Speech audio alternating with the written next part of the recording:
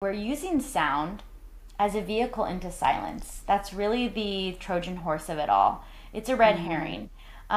We use sound as an entry point for us to connect with the vibrational nature of our own being and that stillness and silence within. So that kind of connects to what you were saying about how you find your calm within the storm.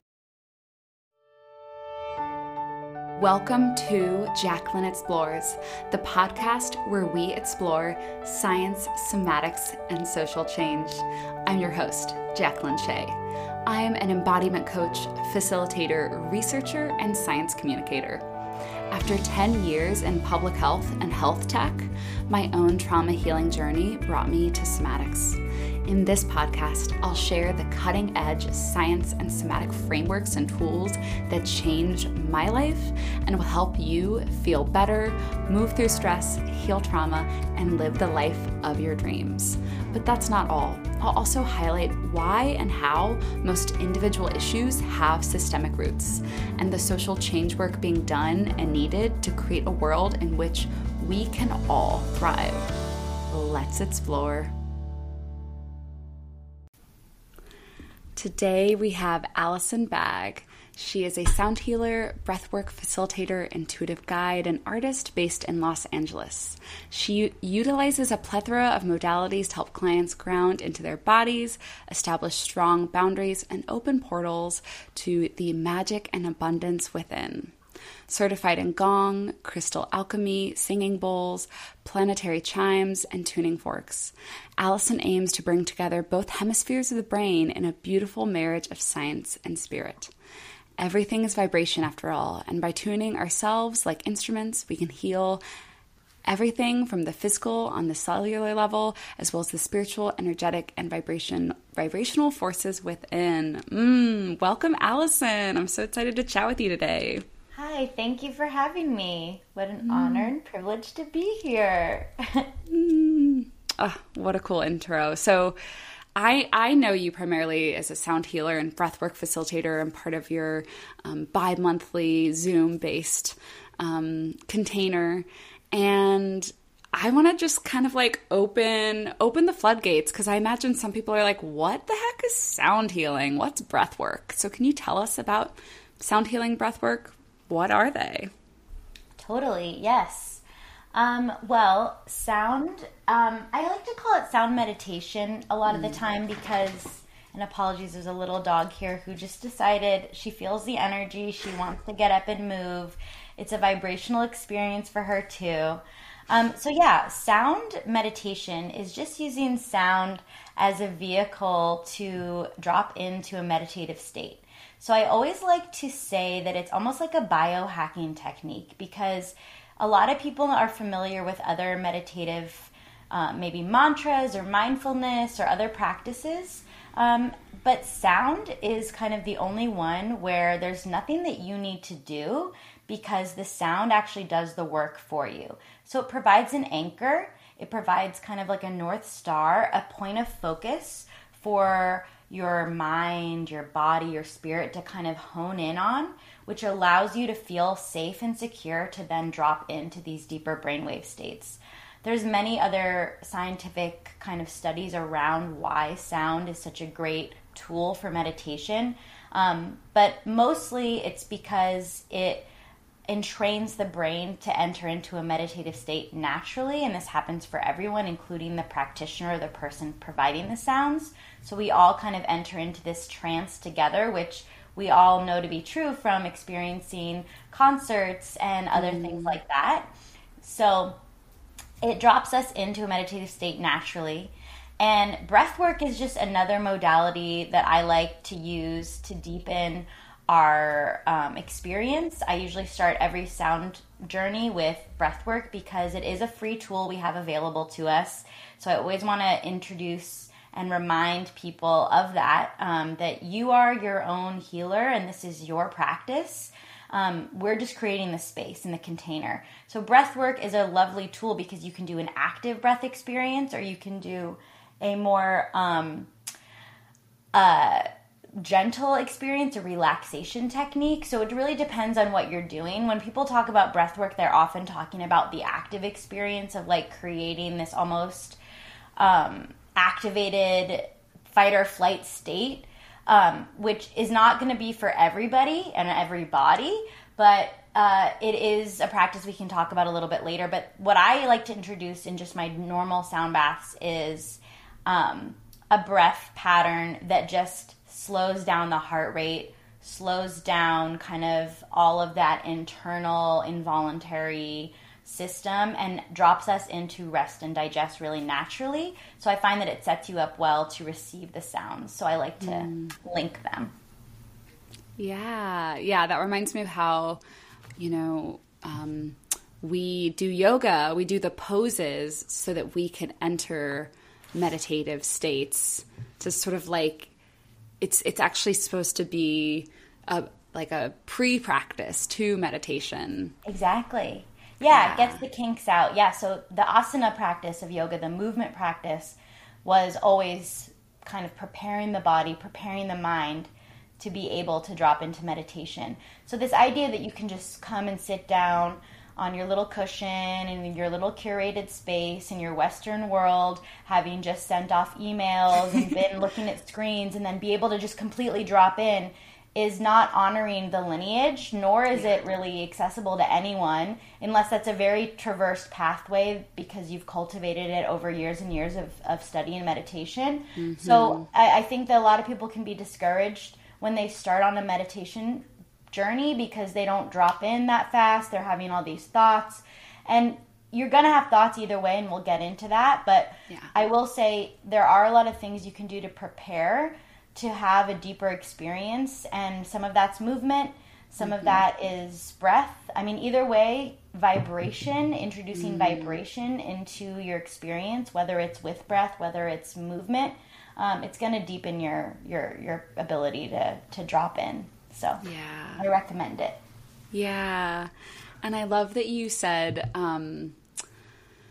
with sound meditations, it's sort of like the sound is doing the work for you. And I remember when I went to my first few sound meditations, that's kind of how I explained it to people. I was like, it just puts you into a meditative state. Like your brain just floats away, and you like it just kind of like shuts things down in a way that makes a meditative experience more accessible. So, okay, I want to know like what is literally happening in our brains and bodies during a sound meditation. You mentioned in training our brain waves. Like, can you unpack all of that for us? Sure. Yeah. So it totally depends on the instruments that are being used. But for the most part, sound practitioners use instruments that are overtone emitting. And that means that they have several tones within the one sound. So that's why you'll see sound baths that have gongs or crystal bowls or Tibetan bowls or certain other very resonant instruments that have a reverberation or modulation or something that's creating these overtones. And that's because the overtones are kind of dropping us into the deeper meditative states. So you could do a sound bath with a guitar. You could do a sound bath with other instruments, and people will still have a deep experience, but it's the reason you see certain instruments over and over again is because of their overtone emitting quality, which is what creates this deeper meditative state, because it entrains the brain to drop in. So when you hear a single tone, like a gong or like bowls that kind of have this just kind of clear, crisp tone, even with the overtones, it slows down the heart rate. It slows down the blood pressure. It drops the temperature. Everything kind of lowers down, which is then activating your parasympathetic nervous system, which is your rest and digest state.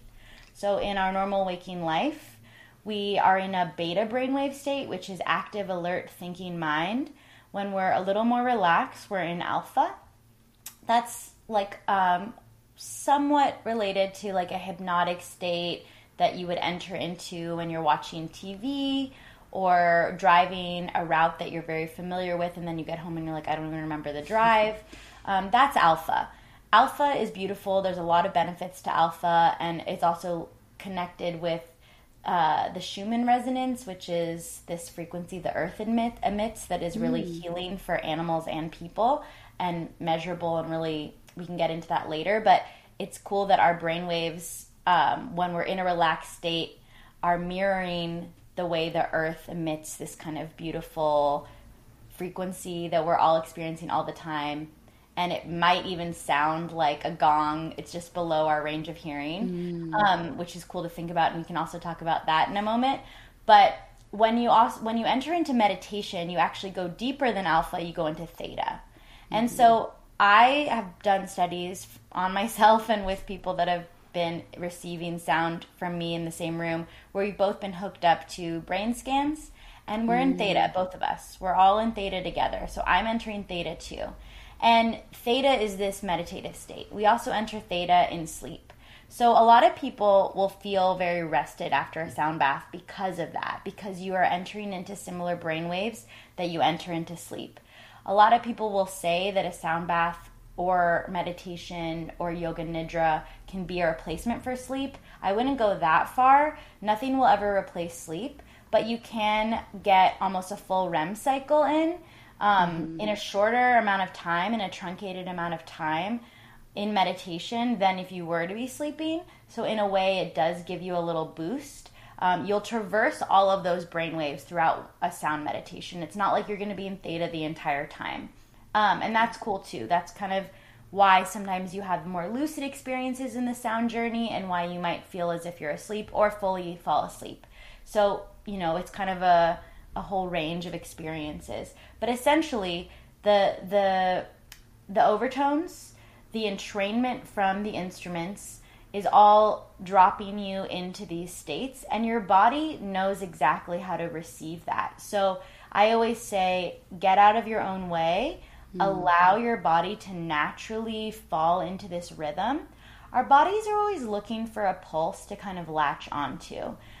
We do create our own, of course. We have this electricity that runs in our body. We have this pulse in our hearts that we measure with an EKG, and a pulse in our brain we measure with an EEG. This is an electric charge, an electric pulse.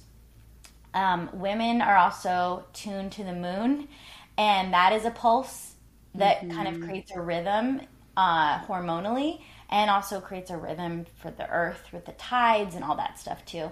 So we're always kind of looking for something to latch onto, and this is what entrainment is as well. It's like if there's a stronger pulse, our bodies are gonna be like, yes, I can relax into this. I don't have to create it on my own. That's less energy expended to kind of create this pulse. I'm gonna fall into this. And that's why often with groups of women too, there might be like an alpha woman that like all the women entrain to her cycle, and then all have periods together. That's a similar thing. It's like mirror neurons, if you've ever heard that term as well, and we do that psychologically with people. But similarly, when we hear music and a rhythm and a beat and a pulse, our bodies are like, yes, I can relax because I don't have to create my own anymore. Let me just fall into this. And with slower pulsing that you are getting from these instruments, your body is going to fall into that rhythm. So again, it's like the sound is doing the work. There's nothing that you need to do. It's a hack into meditation. And this slowing down of everything is what allows for us to drop into a meditative state. There's a few other things within that in terms of like when we work with crystal bowls versus Tibetan bowls and what that is doing on the level of the body. And there's also a lot of scientific studies that are now kind of showing very directly, like taking someone's blood before and after 20 minutes of gong and showing what that is doing on the cellular level. So there's a lot that can happen on both like an energetic and vibrational level, but also on a really physiological level. So I love this blood study with the gong because they showed that right before the gong, they looked at the person's blood and there was a little bit of bacteria floating around, like they had most recently maybe been sick or had some inflammation.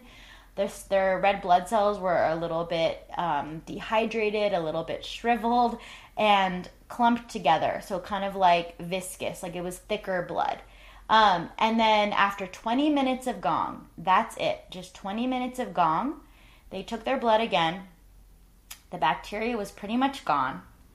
The blood cells were very plump and hydrated. They weren't as clumped together, so they were like flowing more freely, and therefore the blood had this like better flow and wasn't as viscous, which is really good for all kinds of inflammation and disease when you have a better flow like that. And so there was a few things that just within that study they were able to see very directly, which is so cool. So I know that there's more and more studies being done in this field, but that was just a really beautiful example of what's going on the level of the blood. And then on the level of like bones and tissues, there's like a deep tissue massage that happens. Our bones are crystalline in nature. So when they receive the sounds, especially of crystal bowls, it's like some sort of resonance happens. We don't often bathe in the sound of crystal. So it actually lights up your bones and it amplifies your electricity in your body. So again, I mentioned that pulse we have, that electric energy. It gives you more juice in a way. So in a way, it's kind of like charging yourself like a phone, like plugging yourself in, giving yourself a little tune-up, and getting a little bit more electricity. So those are just a few things, but there's like so much more to go into. And everyone notices different things too. I mean, some people drop into deep rest. Some people process a lot. Some people will have a lot of thoughts arising. They're really like working through something. There's almost this feeling of emptying that happens, of like kind of rinsing out anything that's ready to be released. So there's a lot that can happen energetically, vibrationally, physiologically, and looks different for every person, and it looks different every time for every person because we're always bringing something new to the table. You can never step into the same river twice. So it's a beautiful combination of multiple variables, whether it's the space, the people, the instruments, the facilitator. It's going to be different every time. And so I always tell people also to trust in the experience, to trust that they're getting the medicine that they need, and not to really have expectations around how that might look or feel, but to perhaps have an intention as kind of a North Star guiding anchor as well. And then see where it takes you. Thank you for all of that. Wow, there's so much juiciness in there. I mean, just to piggyback on this last bit of like, for me, it's different every time. And sometimes I'm like totally in another dimension. And other times my brain is so active the whole time. And there's a little bit of frustration. And then when I leave it, I'm like, oh, wait, no, I'm very blissed out. Like, yes, my brain didn't fully turn off in the way that I want to, but like I'm in a different state. And I have an aura ring, and it's like this tracker, and it's cool because like it will show the different sleep stages based on those different brainwaves that you were talking about. And most of the time I do experience deep, light, and then REM, which deep is like, oh my gosh, why am I blanking? Deep is, which brainwave is that? I know theta is REM sleep. Deep is, I don't know why I'm blanking on it, but basically, different stages of sleep are associated with those different brainwaves. It's probably Delta. Delta, yes, that's what it is. Yeah. And it's interesting because I can kind of track like what my experience feels like and what the brainwave is like. And so the times cool. where I'm so just like, it feels like less thoughts, that's more deep. And the times where it's like a little more dreamy, floaty is theta. I'm so fascinated about your like the brain hookup scan that you did. Yeah, that was cool. I'll have to work with that guy again. He's my brother's friend, and he helps athletes learn how to get into a flow state, and that is theta. So I love that you just were able to connect. Well, first of all, noticing how it feels in the body, and then having the data to see like what that brainwave state actually is. And this reminds me of like in the yogic tradition, the word Om is supposed to represent all the states of consciousness. So it's traditionally spelled A-U-M, and the A represents waking life, the U represents dream sleep, and the M represents deep sleep. And then the silence afterwards is the fourth. It's the state from which they all arise. And that's kind of like the magic place where we go into meditation, and then we can experience the whole range of waking, dream, deep. So I've never quite even put this together, but I suppose, waking is like beta, maybe alpha, a little bit of high alpha. Dream is a little bit of the low alpha and theta, and then deep sleep, where there's like, that not that dream-like state, but you're like actually asleep, is delta.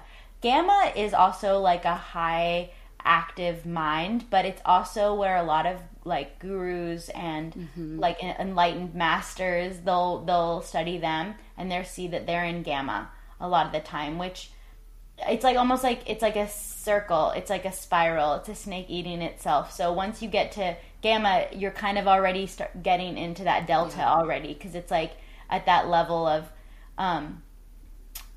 deep awareness in a way. So yeah, that's so cool. I've always wanted to ask people who have like an Apple Watch or an Oura Ring, like what they tracked and what they noticed. So I love that you're doing those studies on your own. Yeah. And I really love, what you were saying earlier about, basically sound meditations can help us drop into this rest and digest. And I also facilitate yoga nidra, which I know you do. And so much of my work in somatics is, yes, helping people maybe in the moment shift into rest and digest, especially if we're triggered or activated, but that it's actually about over time experiencing more and more ease and shifting our baseline state. And so it's amazing when, we do something like a sound bath and it feels so good and we're blissed out, but it's not even necessarily just like what we experience in that one moment, but that by doing these practices again and again and again, our body more easily drops in, our baseline changes over time to being much more calm. And what you said about entrainment just like really clicked of like, right, like we, whether it's like, if someone is really activated in a room, our nervous system aligns with them. Like we really do, our body and brain wants efficiency. So, and we also evolved to be coordinated. Like we are collaborative beings. And so I'm just really simmering in this idea of like, how does an individual shift their baseline? And also like, how does that change how we show up in groups so that like I have a stronger magnetic pull to this calmer rhythm, and so maybe I'm less easily swept up in other paces. Oh, that's so awesome. I mean, I always like to remind people that meditation in general is cumulative. So no matter how long it's been since you've sat on your meditation cushion or gone to a sound bath or this or that, you will drop in faster and deeper every time, even if it's been 10 years. It's mind gym, and you're working those muscles, and you're getting that pathway, kind of you're getting those deep psychic grooves, you're rewiring things, your kind of new synapses are firing, and that's cumulative over time. I also like to remind people that we can show up in this hermetically sealed vacuum special space where every aspect that can be controlled is, and you're in this little special nest that you've created for yourself of cozy comfort, and you're immersed in these beautiful sounds, and of course you're going to feel blissed out and all these things, but then you get in your car and then you're in traffic, and that's where the meditation shows up. So Ram Dass has a quote that's like, you think you're enlightened, go spend a week with your family. And we can do all the things in our meditation practice, but it's how we then integrate it into our everyday life. Yeah. And so this is what kind of gets me riled up a little bit about people who are not integrating their experiences, whether that's plant medicine. I see it a lot in the plant medicine world. And no shade, of course, everyone's on their own path and journey. But I do think that integration and that spaciousness after you end the om, that's the magic. And this brings me to another point where we're using sound as a vehicle into silence. That's really the Trojan horse of it all. It's a red herring. We use sound as an entry point for us to connect with the vibrational nature of our own being and that stillness and silence within. So that kind of connects to what you were saying about how you find your calm within the storm, how you're able to discern between what's yours, what's not yours, how you can enter into spaces and be sovereign in your energy, and maybe notice and feel other people's, but not necessarily take it on or try to process it for them or whatever that may be.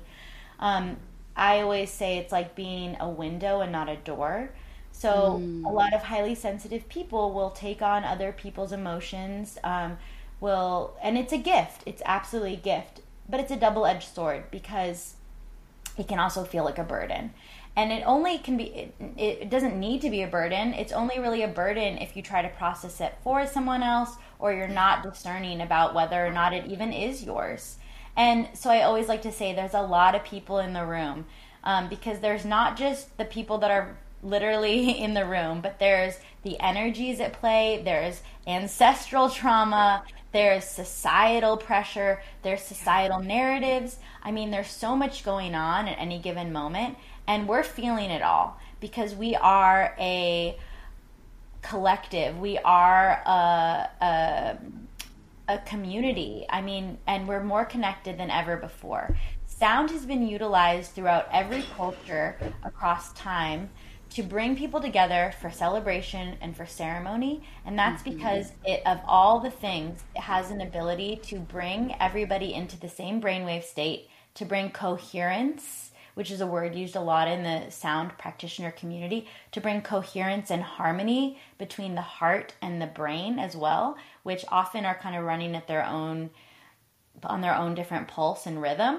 And it also creates coherence between both hemispheres of the brain, which many things don't do. Sound utilizes the full brain. And so when it creates coherence internally, it then creates coherence communally. And so that's why it's also a lovely way to like bring people together. And in this way too, kind of amplify whatever the intention of the group is. So for celebration or ceremony, it's a beautiful tool.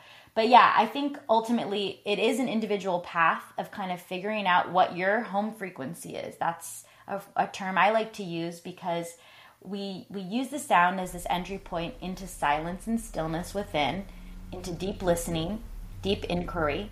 And from that place, we can start to be like, oh, I'm carrying this around. Is this mine? Yeah. Is this someone else's? If it's someone else's, maybe it's ancestral. Maybe it's my mom's. Maybe it's deeper than that. Maybe it's something I picked up scrolling social media today. Maybe it's my best friend. Maybe it's blah blah blah blah blah. So it's about discernment and also noticing, and getting really clear on what is yours. And that way you can enter into every space in your normal waking everyday life, being able to really understand and feel into that, and hopefully then not take it on in the same way. And then you're able to bring your meditation practice into integration, because here we're living in busy, bustling cities with lots of energy, lots of things. It's only going to get more chaotic. I always say that like this moment right now is simpler times. Like we always were like, oh, remember like pre-Trump, like think about that. How wholesome was that? Think about even Tiger King era of COVID. Like it's only going to get more chaotic and crazy. So the key, I think, for everybody is to really own your own shit, get really comfortable with that, feel into it, and then not project it onto other people, but also be aware of all the projections that are around us all the time. And that's why meditation is so beneficial. Yeah. And what I love about sound meditation, and, just going to also reference Yoga Nidra because I think it can be very similar, is it gives us a moment to sort of take things off. Sometimes it is more active and we're like processing, but it's like we all have a backpack of our own shit, other people's energies, like societal, our lifetime of beliefs and worries and fears and wounds. And it gives us a time to just set it down and to let our body really deeply relax. And then that helps us show up more fully. And especially for some of my clients who have experienced major trauma, it might be just like a small reprieve from what they're processing and what they're going through. And it doesn't necessarily mean that they have all the solutions now, but it's like a moment where their body can be like, I'm okay. And they could experience that stillness, that silence of just this brief, okayness. This brief, you know what? Life's fucking hard, but in this moment, this is not so bad. Even if once you kind of wake up after it, it all comes back. But yeah, and I think with sitting meditation, like we talked about in the beginning, it can be hard to drop in. So it's such a gift to be able to really have sound, have this deep guidance drop you in more. Oh, it's so true. And it's such an act of resistance in a world that's always asking us to choose to just be and feel that that's enough and know your worth as, shedding all of that. And I love what you're saying about taking off the backpack. I often call it emptying. We come and we just empty and we just give it all away because we really do carry so much. And in the receiving and in the surrendering and in the trust, we can cultivate a feeling of safety and security within to just be. And from that foundation, I mean, that is setting us up for our opening and expanding our container to receive it's so hard. I mean, it's so much easier to give. I think we can see this in yoga too. Sometimes those positions where we just have to surrender, like pigeon, or just completely collapse, it's much harder than holding a warrior pose. And we haven't really ever been taught to receive, and nor has it even been something that society has valued. Our metrics of success are all around doing, are all around profits, are all around output. And so the idea of rest is, well, first of all, I mean, I think the last several years have hopefully revolutionized that. And there are amazing people out there like the Nat Ministry that are trying to amplify and give voice to the deep healing, especially for people of color, around rest and receiving and how that's a revolutionary act and an act of resistance. And in that, it's such a beautiful and profound healing for the collective, not only for you, but in general. So I always love that. And Yoga Nidra is the ultimate for that. And, to get super esoteric for a moment, it's also a death practice. And a lot of meditators, that's kind of the crux of as you traverse down the path, that ends up being kind of the sankalpa or north star of meditation is ego death and connecting with that part of you that is beyond the body, beyond this experience, the witness, the spirit, connecting with source and knowing that you are so much bigger than this experience, and therefore it provides a sense of peace and something that you can kind of integrate into your everyday life, knowing that this is a beautiful game that we play, not to get caught in the story, and then ripples out into your everyday life too, and that's how you can see your meditation practice really taking hold and having deep benefits. But Yoga Nidra, is all about rest and receiving and kind of this bigger ego death that happens. So within that, I think it also provides deep healing, especially for people that have had trauma, PTSD, cultivating that safety and security that you can receive, that you can create that within yourself, and also strengthening that pathway between your mind and body. A lot of people who start on the meditation path or are spiritual have a pattern of leaving their bodies. And so they feel really comfortable in these spaces where you do go into the astral. You do have these dreamlike, cosmic experiences, which are beautiful. We love that. I love it. But I started to notice as I continued to enjoy sound meditations and all these different modalities, that actually what I really did need was grounding and was strengthening my connection to my body. So I think that is also a really interesting thing to discuss, because it's a pitfall. It's a pitfall of meditation. And if you have a tendency of dissociation, if you've had trauma in your past, and that was a trajectory that served you because it was the most helpful thing in a situation that was unsafe, we honor that. But we also notice if it's no longer in alignment or no longer serving us. And you can have a very active astral world, but we are here embodied now.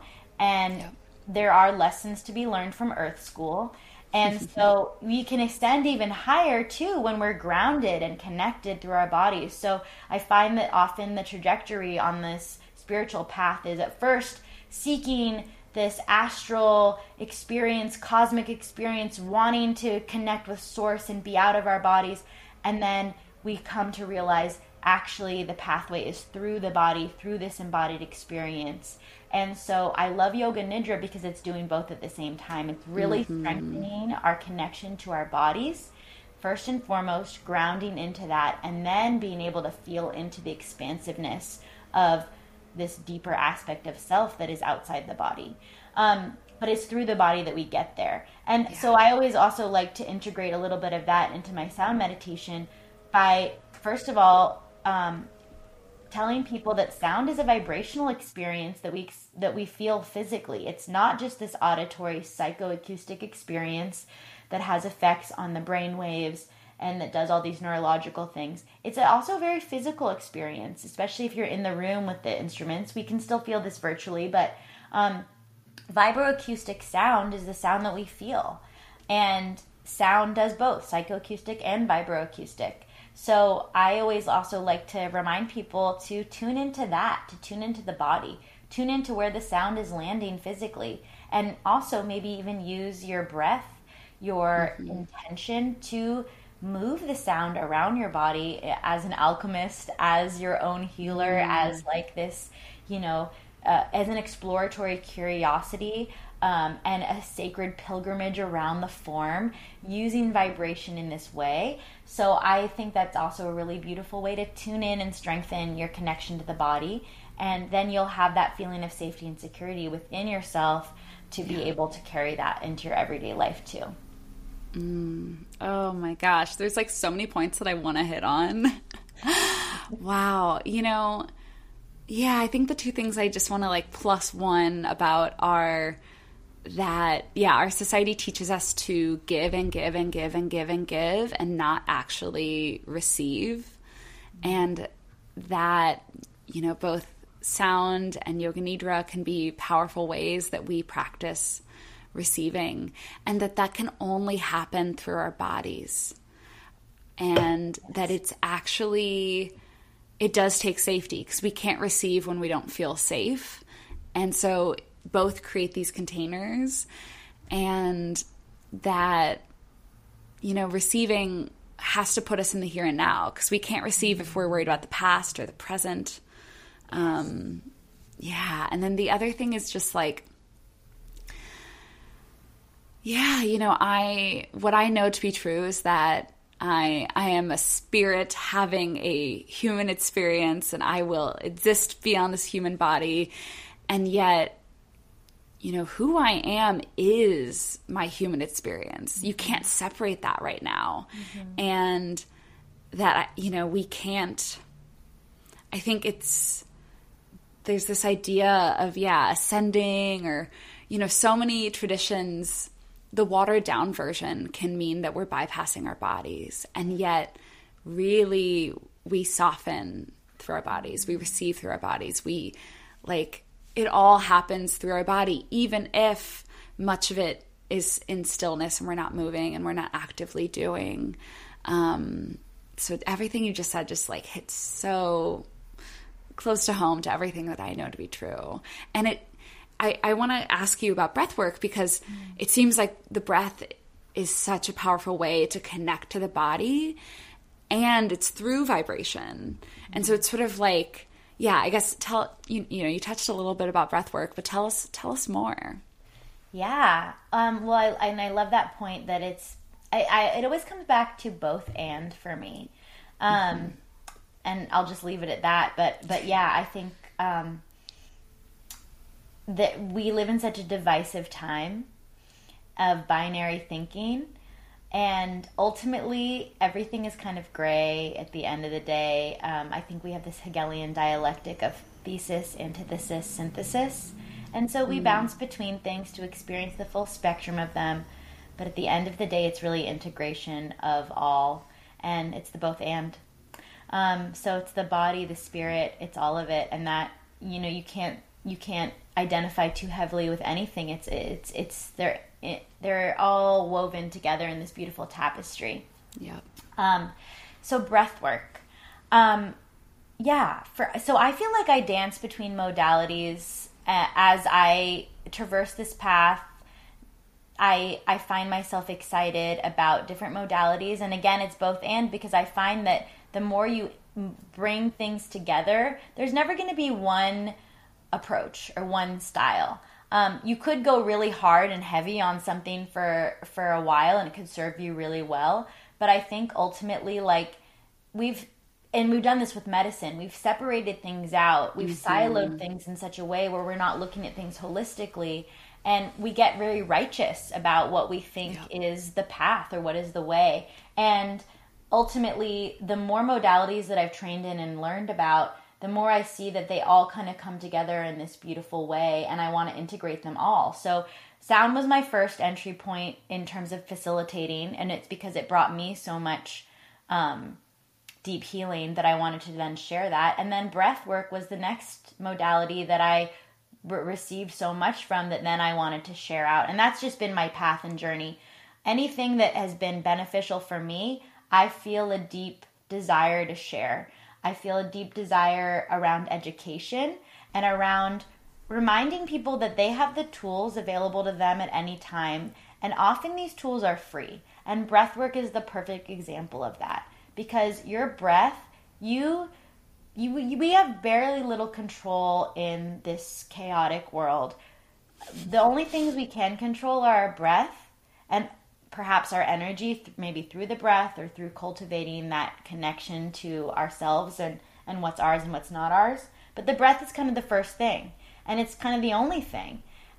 It's this thing that we think of as this involuntary experience because we often are not thinking about it. But we can, of all the things in our autonomic nervous system, it is the one thing that we do have autonomy over, that we can control. And then from that, it can then ripple out into the rest of our involuntary autonomic nervous system by then slowing the heart rate, slowing the blood pressure, lowering the temperature. So our breath is kind of the entry point to be able to control this involuntary system that's always kind of going, whether or not we're thinking about it or not.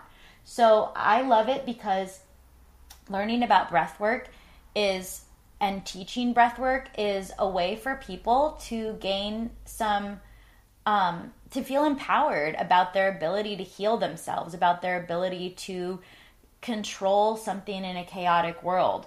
Not that I necessarily think control is the best word, because, we also need to surrender, as we've just talked about. But so with breath work, it's kind of this umbrella term to discuss different patterns of breath.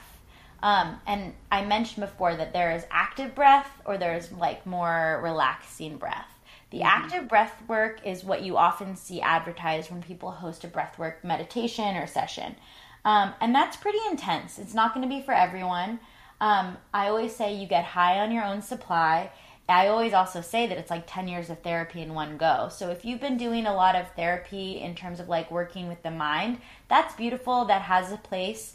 But I recommend that you try something somatically to integrate that experience, because you can know your patterns. You can know, this dynamic that you're playing out over and over again. You can know the origin of it. You can know that this stems from the way you were parented, or this abandonment wound, or whatever, your inner child. You can know that, and you can still relive it over and over again, because it's only on the level of the mind. So to integrate these things, I love breath work. I think it's a great way to deepen your experience of whatever psychological thing that you're kind of exploring and excavating at the time. So breath work rewires our brain in a really direct way. When you introduce a new pattern, whether it's with breath or even just like taking a walk on a new path, literally taking a walk in a different way than you ever taken a walk before, those new patterns create an altered trait, which creates altered states. So this is something we see even like with dogs.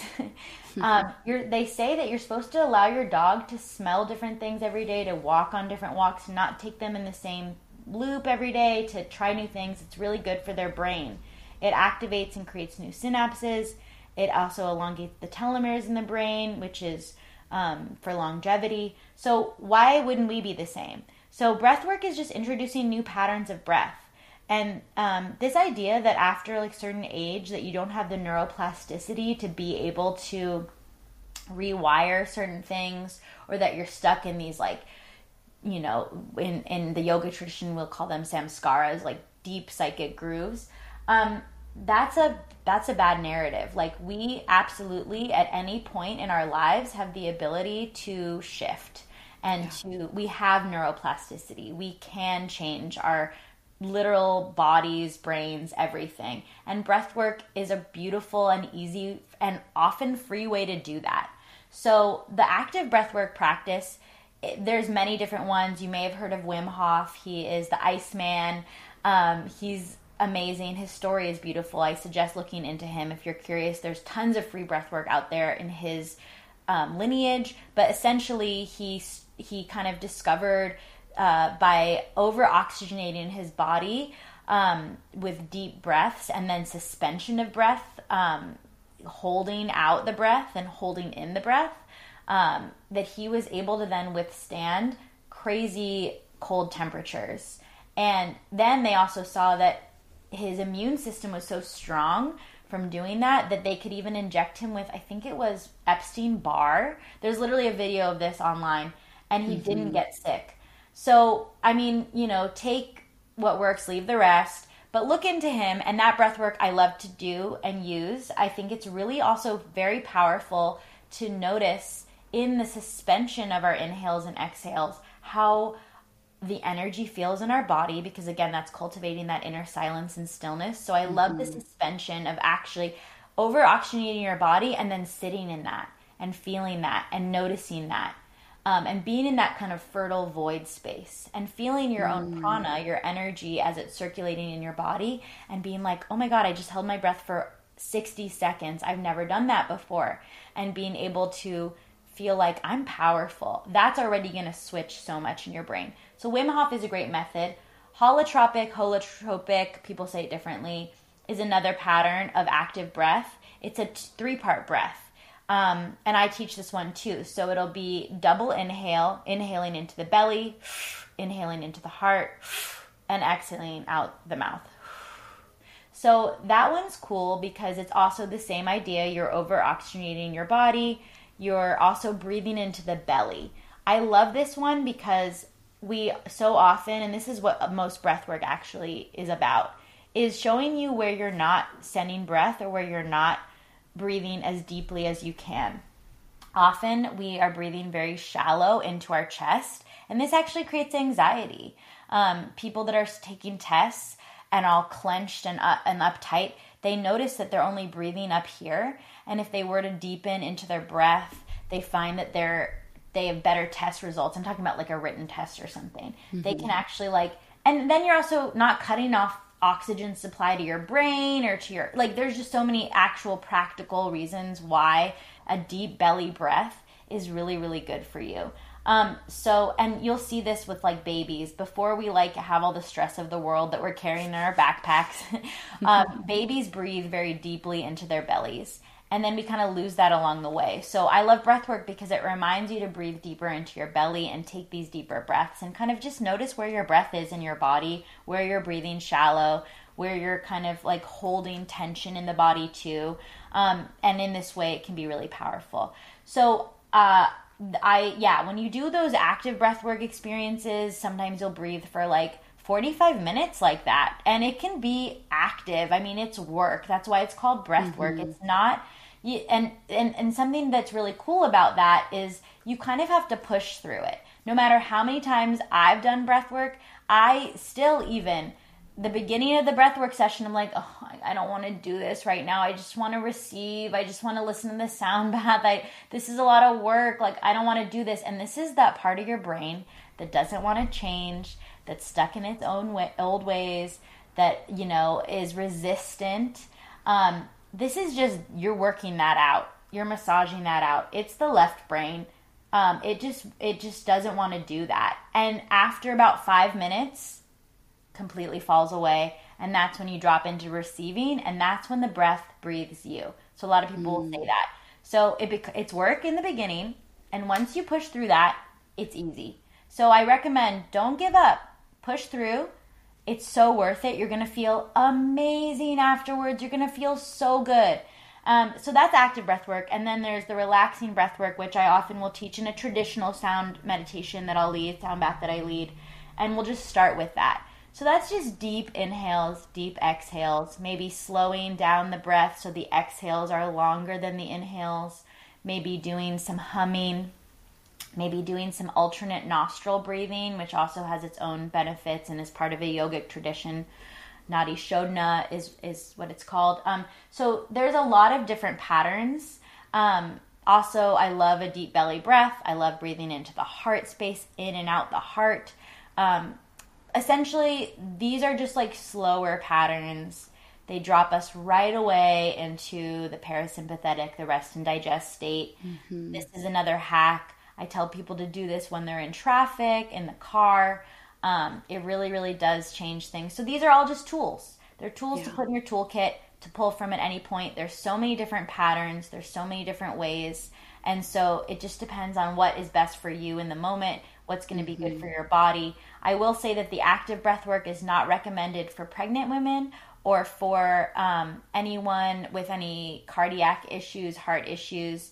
But also at the same token, this is just like overly cautious behavior. Yeah. So talk to your doctor, because most likely it is fine for literally everybody. But, a facilitator in integrity would probably start with a little bit of a warning, just to make sure that nobody is going to have an adverse reaction, because it is activating and it is kind of triggering a trauma response in the body, because the active breath work, the whole theory behind it is that you are working yourself up into a fight or flight state, because only from that state can you then tap into the other times in which you've built up a charge from being in a fight or flight state that wasn't properly discharged. And so it creates this kind of like trauma in the body. The body keeps the score. So it's a way of like getting into that same mindset to then be able to release it. So this isn't going to be for everybody. And it's good to check with your doctor if you do have any reasons why it might not be ideal. And also it could be trauma inducing. So you want to make sure that you're in a safe container and that you're working with a facilitator who's trained, who's trauma informed, and who's thinking about all of this. Not to throw shade on anybody, but a lot of people will train for a weekend and then hold space. And so I will say, be careful, and make sure that the person that you're working with, that you feel connected to and that you feel safe with. That level and feeling of safety is going to be the foundation for everything. So yeah, those are kind of like a little bit of touch points on breath work. And I definitely recommend just exploring it. And even just right now in this moment, maybe we can all take a deep breath together just to kind of land on that. So Yeah, let's do maybe that.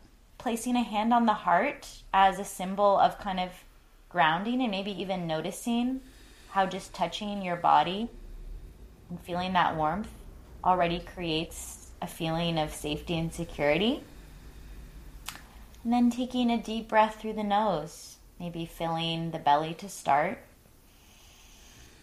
rising into the heart, maybe into your hand, holding at the top, and let it go with a sigh. And just notice how you feel after that deep breath.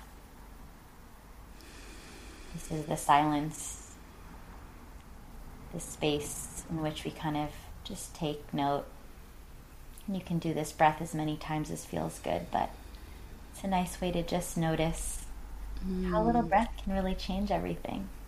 Yeah, that breath and that cue of the hand really calmed me. And I just want to piggyback on what you were saying, that, yeah, I think it's, there's not one somatic or breath, or there's not one modality that always works. And often the lengthening of the exhales, those deeper breaths, like that's what's really supportive if you don't have any breathing practice. And the more intense activating breath, if you're actively, literally activated, anxious, going through it, that might not be the breath for you, because it's going to push you over the edge. Yeah. And we want to be able to have enough stability that we can handle kind of unraveling a little bit. And so if we're already unraveled, maybe don't go there. Maybe find some support. But to your point about integration earlier, it's sort of like you could do all the psychedelics you want, all the breath work you want, but if you're not taking time after those experiences to integrate, to support yourself, to rest, to reflect, to figure out like what came up, what's the lessons. Like, it's not about the peak experiences, it's about the whole journey and finding meaning. And so, yeah, I also just want to, say that it's like, you're not, going into altered states is only one part of what these modalities can really offer us. And the aftercare is just as important as like the big moments. Absolutely. Yeah. And I often say that there's like aftershocks when it comes to these experiences. It's not just self-contained in that moment. You might have more that arises in your dreams that night. You might continue to kind of process or release, or there might be more that you're unpacking from the backpack. So yeah, go gently, go lightly, treat yourself with ease and care. I think that's why often, especially if you attend like an active breathwork session, look for ones that have maybe a sound bath afterwards built in, or they're not just going to fling you out into the world after that, because it's quite raw, and you want to make sure to integrate and kind of allow that all to land. Even after a sound bath, a lot of, when I trained in Yoga Nidra too, what I learned was externalization is kind of the most important phase. And that's when the facilitator is bringing you back into the space, bringing you back into your body, and going really slowly and gently, so you're not kind of just like landing there in this kind of frazzled state, and then you might get a headache later. I mean, there's a lot of physical signs that you maybe weren't externalized quite enough. And know that too for yourself. Like, if you're doing a meditation at home alone, and you immediately like get up to go write an email or to go do something, you might want to just, sometimes that happens. Sometimes someone rings the doorbell, or something can be jarring, and then you have a headache later. That's super normal, because you need to have that spaciousness of integration between states of being. Even if you didn't feel like you went very deep, still honor that experience. It's the Om again. Give yourself that silence. It's like Shavasana at the end of a yoga class. They say it's the most important pose. This is where everything lands and integrates. So I think it's really worth repeating. Yeah.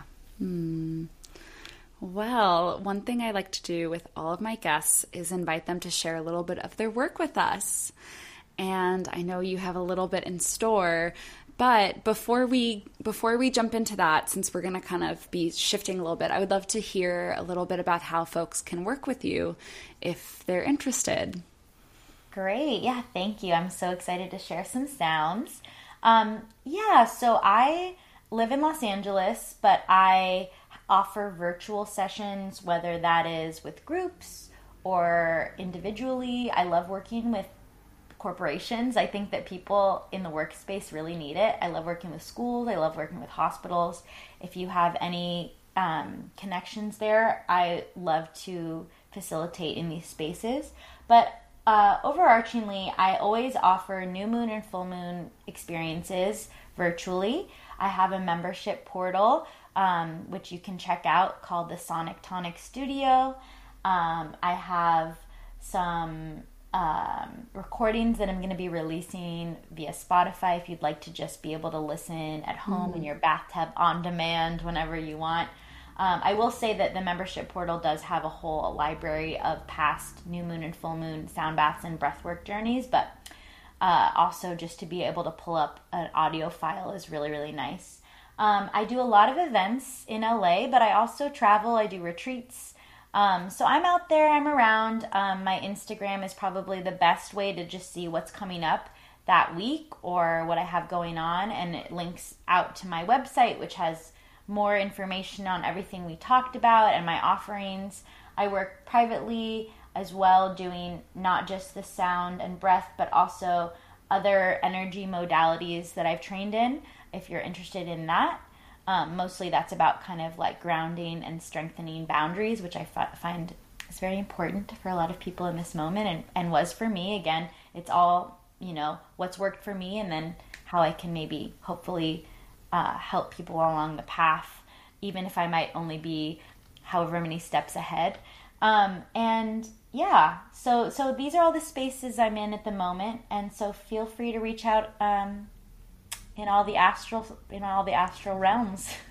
I love it. And I'll make sure to include some links below. And I just have to, recommend your member portal because it's so great for me to just have 2 built-in breathwork and sound baths a month.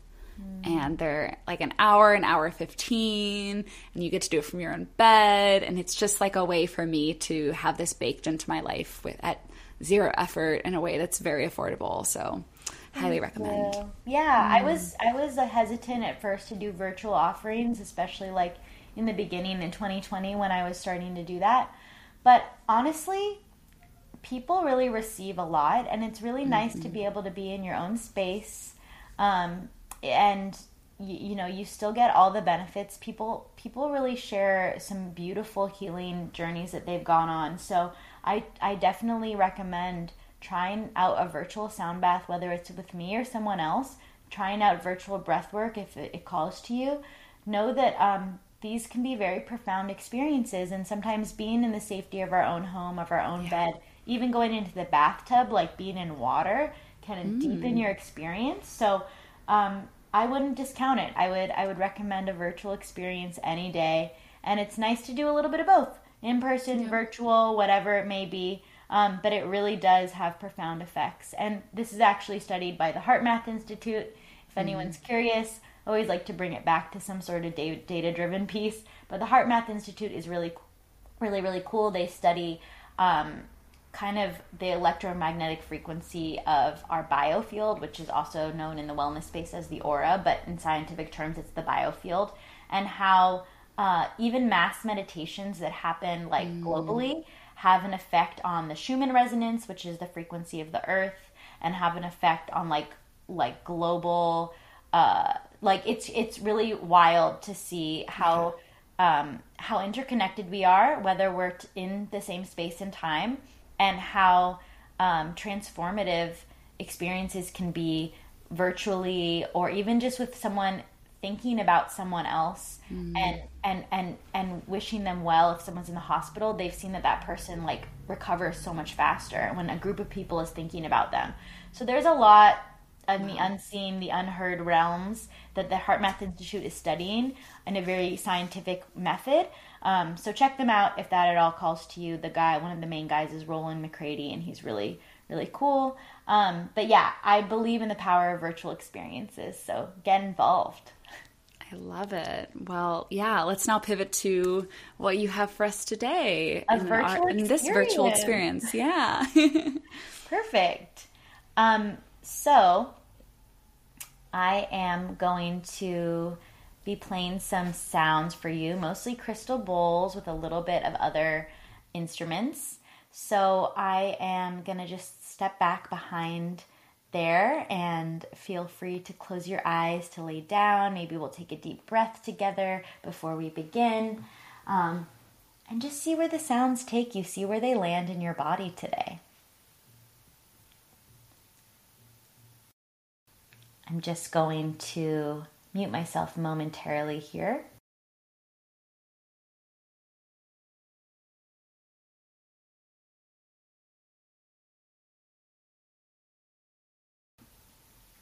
Okay.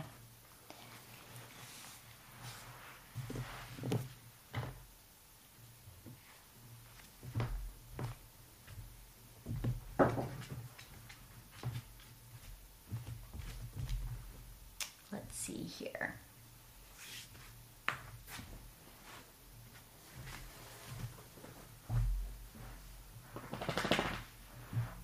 So let's just start with a vibrational breath, with a hum. I think that a lot of times we don't think of humming as anything but a childish activity that we don't really do anymore. But humming actually has profound health benefits. It releases nitric oxide in the body, and it helps to open up our nasal passages and our sinuses in new ways. So let's take a nice, slow, deep breath here through the nose to begin. And let it go with a hum.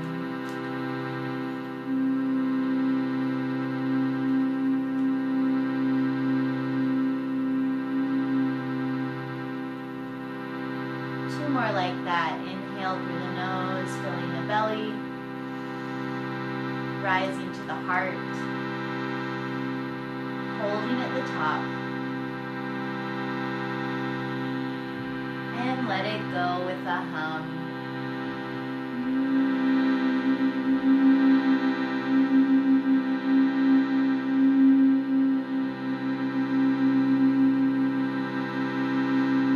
Last one, inhale through the nose, and let it go with a hum.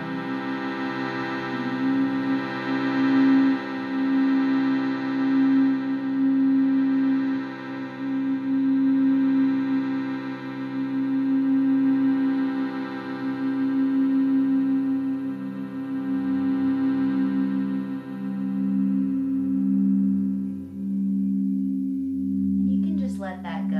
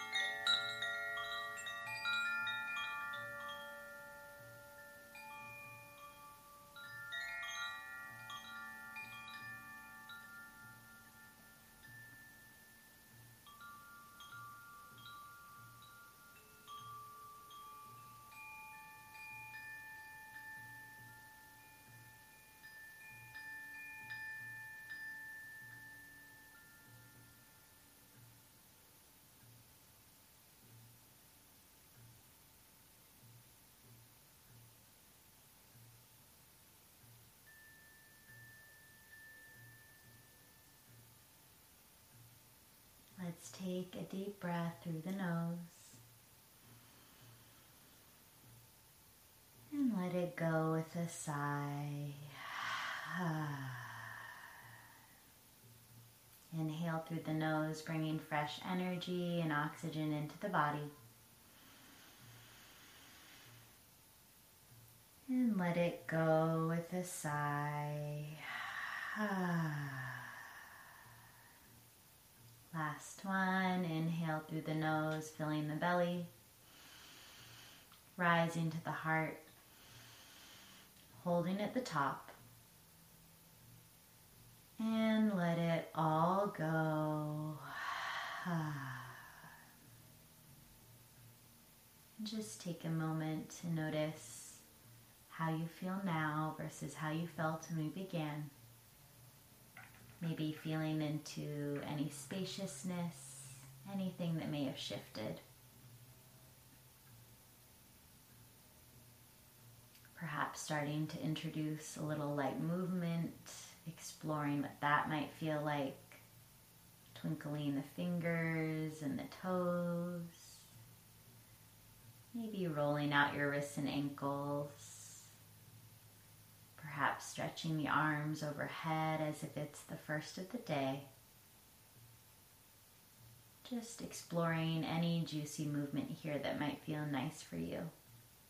And perhaps stillness is still the answer there too. But if not, maybe you'd like to bring your knees into your chest if you're lying down and just give yourself a little squeeze, a little hug. And maybe thank yourself for making this time and space just to be, to receive, to connect, to experience. And what a gift that is. So just feeling into some gratitude here. And let's take one last breath into the heart space, feeling into gratitude. And let it go with a sound. And just continue to allow that to land and settle.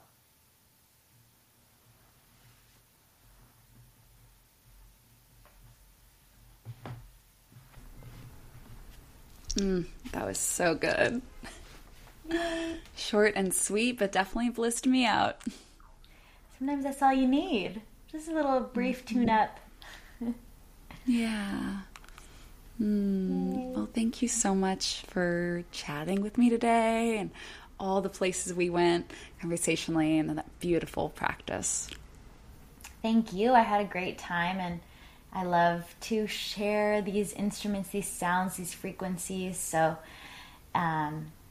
it's my honor and privilege, and I'm grateful to everyone for receiving and for connecting, and I can feel your energy even in this moment now, because time and space is not linear. So I appreciate you. And thank you so much for creating this space, Jacqueline, for this conversation to occur, this beautiful container. Your integrity and authenticity is so beautiful, and I appreciate you. So thanks again. Thank you. Awesome. Well, thanks everyone for listening.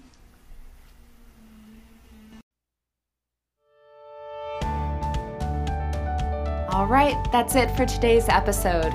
If you enjoyed what you just heard, found it valuable, and want to keep exploring with me, please click follow. To help others learn about this, make sure to give me a 5-star rating, write a review, and share it with all your people. To learn more about my work, go to jacquelineexplains.com and sign up for my email list so that you can receive life-changing somatic practices in your inbox. See you next week.